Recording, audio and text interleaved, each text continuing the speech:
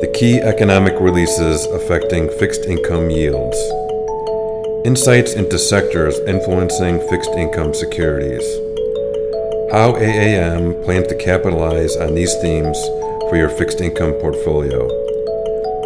The Portfolio Fix is a podcast series featuring members of AAM's investment and portfolio management team. We will discuss the timely issues affecting the fixed income investments of our insurance clients. Welcome to episode 2 of the Portfolio Fix, a podcast series from AAM. My name is Patrick McGeever, a member of the investment team. Elizabeth Henderson is going to join us today to speak about the corporate sector. But first, we wanted to get Marco Bravo's thoughts on some economic developments. Marco, on our last episode, you highlighted a few releases that we needed to keep our eyes on. You mentioned the Small Business Index, 2 inflation reports, retail sales, and the University of Michigan Sentiment Survey.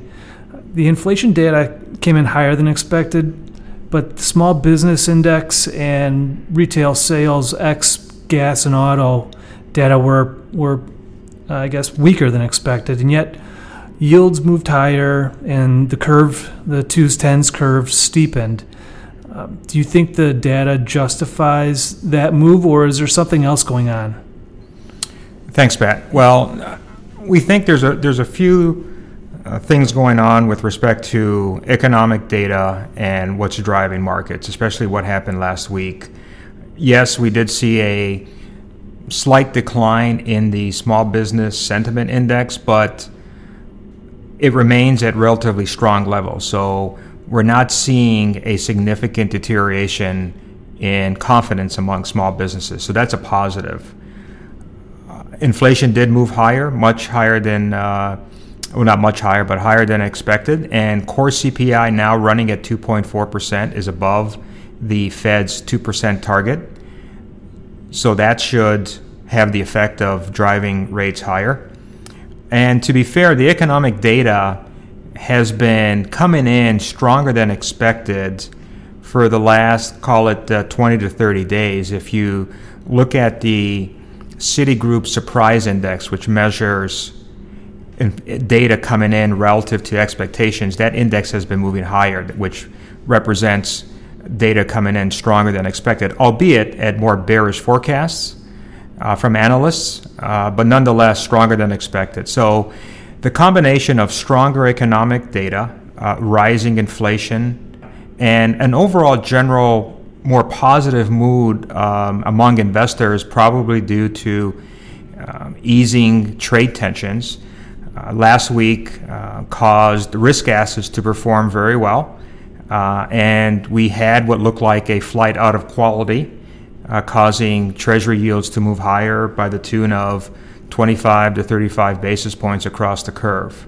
So we think there's a number of factors affecting Treasury yields right now, and those factors being the stronger data and the better general mood among investors. Okay. The big event this week is the FOMC meeting. What do you think market expectations are for that? Well, right now the market is fully pricing in a 25 basis points cut from the Fed. We expect the Fed to cut rates tomorrow as well, with an additional rate cut before year end. It'll be interesting to see, though, if there's any change to the language coming out of the Fed, given some of the stronger economic data prints and the rising inflation, and whether Chairman Powell makes any adjustments to what he has described as a mid-cycle adjustment.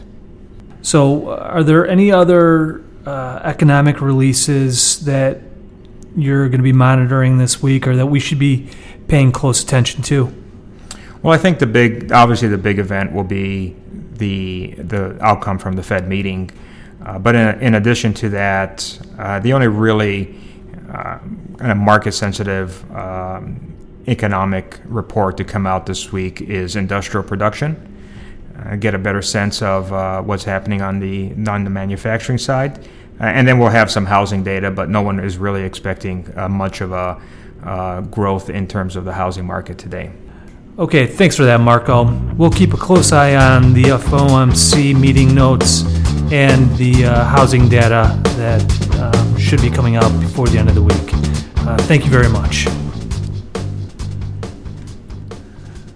Next, I am joined by Elizabeth Henderson, who has been involved in fixed income investments for more than 20 years and has led AAM's corporate team for the past 17 years. She's also responsible for the telecom and technology industries. So welcome, Elizabeth. Thanks, Pat.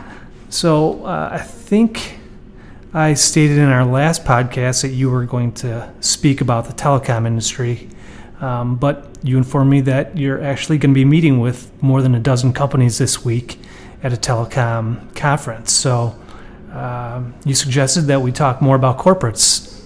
So I thought that's what we would do. So corporates are a significant component of the Bloomberg Barclays Ag, more than 25% of the benchmark. So it's definitely an important topic. And we've seen yields on 10-year treasuries decline by 120 basis points since the beginning of the year.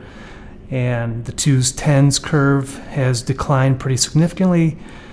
There's been a lot of volatility in the space. So how would you say that corporate bonds or the corporate bond market has responded? And are corporates performing well given all the volatility in the marketplace? That's a great question because we certainly have seen volatility in many markets this year, but the corporate market has been very resilient. We've had very positive total returns from that treasury move as well as excess returns based on very strong demand from yield-seeking buyers overseas as well as those here as they get perhaps more concerned about the economy and as they get more comfortable with the path of interest rates. So right now, the 10-year treasury is under 2%, and that's substantially lower than we began the year at. So with this big decline in interest rates, how is that, or what's been the biggest influence on corporates? The biggest influence on the corporate market has been on technicals. The demand for U.S. yields has increased this year from foreign buyers and from the retail investor, and on supply as well. We have had more refinancing related activity than we have had on leveraging events like M&A, for example, or more destructive activity on corporate fundamentals. Yeah, and last week was a perfect example of that. I mean, we had more issues in the past week than I can remember in my entire career. Do you know how many issues we had? Wasn't it something like 50 or 60 new issues? Yes, 3 strong weeks. Thereby putting the global or the supply of investment grade corporates to a pace that is more what we had expected this year. So effectively getting caught up within a 3 weeks period of time. Mm-hmm. Okay, and then one of the topics that we have routinely spoken about in our corporate roundtable meetings is the lack of growth in CapEx due to the uncertainty throughout the world. The pullback in fixed investment has been one of the reasons that GDP growth has slowed. And I guess, what are you seeing companies do with this excess cash if they're not investing in their own business? Yeah, while the level of capital spending has been disappointing relative to last year, which was very strong because we were coming off of the tax reform, companies have been spending more of the strong free cash flow that has been generated on buying back shares as well as increasing dividend payouts. What we have not seen is the cash or debt-funded M&A at the pace that we had seen in years prior when rates were this low, so that's been a positive. But unfortunately, what we also have not seen is companies repaying debt or building cash balances. Okay, and are you overly concerned about that at this point with their activities? Perhaps not overly concerned, but it is an area that we've been watching, talking about BBB fundamentals and leverage at this point in the cycle. We acknowledge that there is recession risk. While we don't expect one, we recognize that there's real risk of a recession, and what that means is that earnings contract, and when that happens, leverage increases because of that component of leverage, of course. So that does put companies at risk of falling to high yield, for example, that are weakly positioned in the investment grade category. So it is something that we're monitoring closely. Okay. You had a fantastic chart in your recent company-wide presentation showing the strong relationship between the OAS of the BBB index and GDP. And it suggests that if GDP expectations are below 2%, OAS probably should widen a fair amount from its current level. And Marco pointed out in our last podcast that our expectations for GDP are below 2% for the second half of 2019. So if these two relationships hold, is it our expectation that spreads should remain as they are or widen? Yeah, our view, as you talked about, because of the sensitivity to the economy, is that spreads are on the rich side of the valuation spectrum. That recession risk just isn't being reflected in credit spreads. And again, I think that's due to the technicals that we talked about earlier related to low rates. So that technical could keep spreads tighter than they otherwise would be if you just look at them from a fundamental modeling perspective. But it is certainly a risk that creates more downside than upside to spreads. Okay.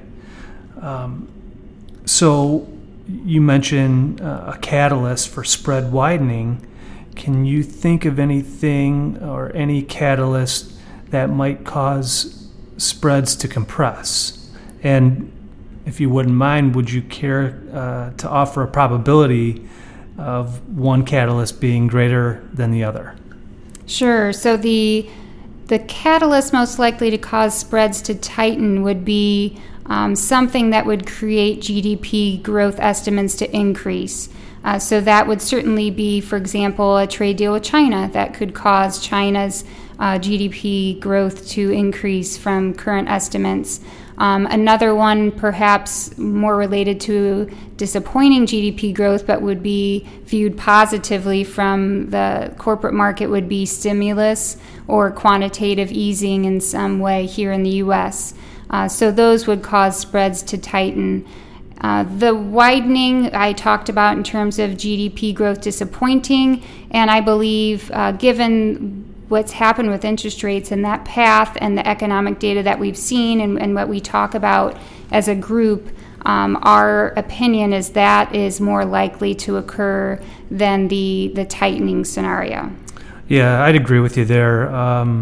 In fact, with what we're seeing in the energy space today, I think there is a risk that economic growth might come up lighter than what we had internally suggested when the corporate group last met.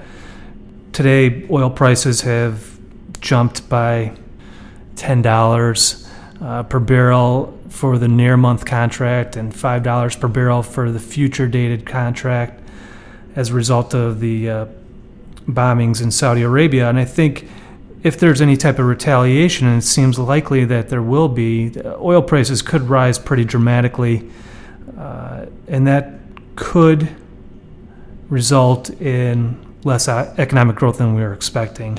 So I would agree with you that of the probability is of there being a catalyst for spread compression or spread widening.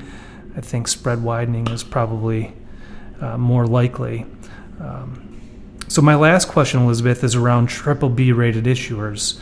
This was a big topic at the beginning of the year, and with the threat of at that time there was a threat of a slowing economy and a high risk of fallen angels. Do you believe that is still a threat, and are you recommending any type of positioning given this view?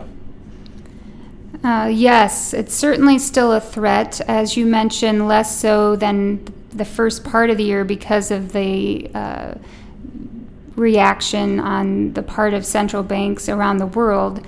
But if you think going forward that we're going to remain in this low growth, uncertain environment, then triple Bs in terms of what they need to do to continue to deleverage, especially if we do hit a period of zero or negative GDP growth, just makes them a lot more vulnerable to rating downgrades to high yield. And what we see in periods of market stress is that weaker position credits widen more significantly than those that are higher quality. So you have a repricing as well as a higher risk of downgrades.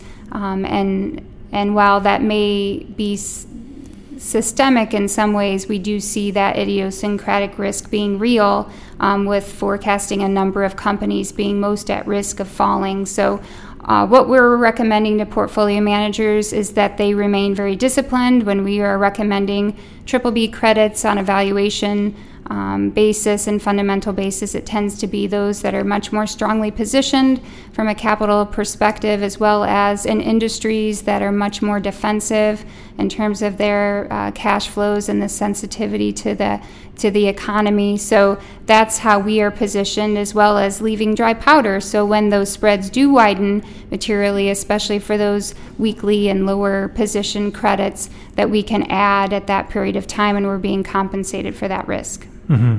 Yeah, actually, I said it was my last question, but now that you stated something, I need to follow up. Last week, with all the issuance that we saw, if you had to guess, how many of those new issues did we actually participate in? We did not participate in that many, mostly because we are comfortable with the position that we have going into this month and knowing that it would be an active month of issuance. So we were set up for it, but also because of we just didn't feel like spreads were that attractive. I think that buyers came into the market because of the par price bonds and because we can access the secondary market and do take the premium dollar price into account when we're doing our calculations, we were not as concerned. So at the end of the day, we did not feel like we were, again, being compensated with very small new issue concessions that sometimes they were negative versus their secondary spreads. So we did participate that actively. Great. Well, thanks, Elizabeth, for all that information on corporates. I think it was a great discussion, especially for those clients that measure themselves relative to the Bloomberg Barclays Index. I hope to have you on in the near future when you can speak to us about what you learned in all your meetings with the telecom industry next week. And thanks to you for listening to the Portfolio Fix. If you have questions about anything we discussed today, please reach out to your portfolio manager or contact our marketing team at aamcompany.com. That's A as an asset, A as an allocation, M as in management, company.com. During our next podcast, Marco will review the Fed's September 18th meeting, and I will provide an update on the energy sector, which is likely going to be even more turbulent than usual. So thank you very much.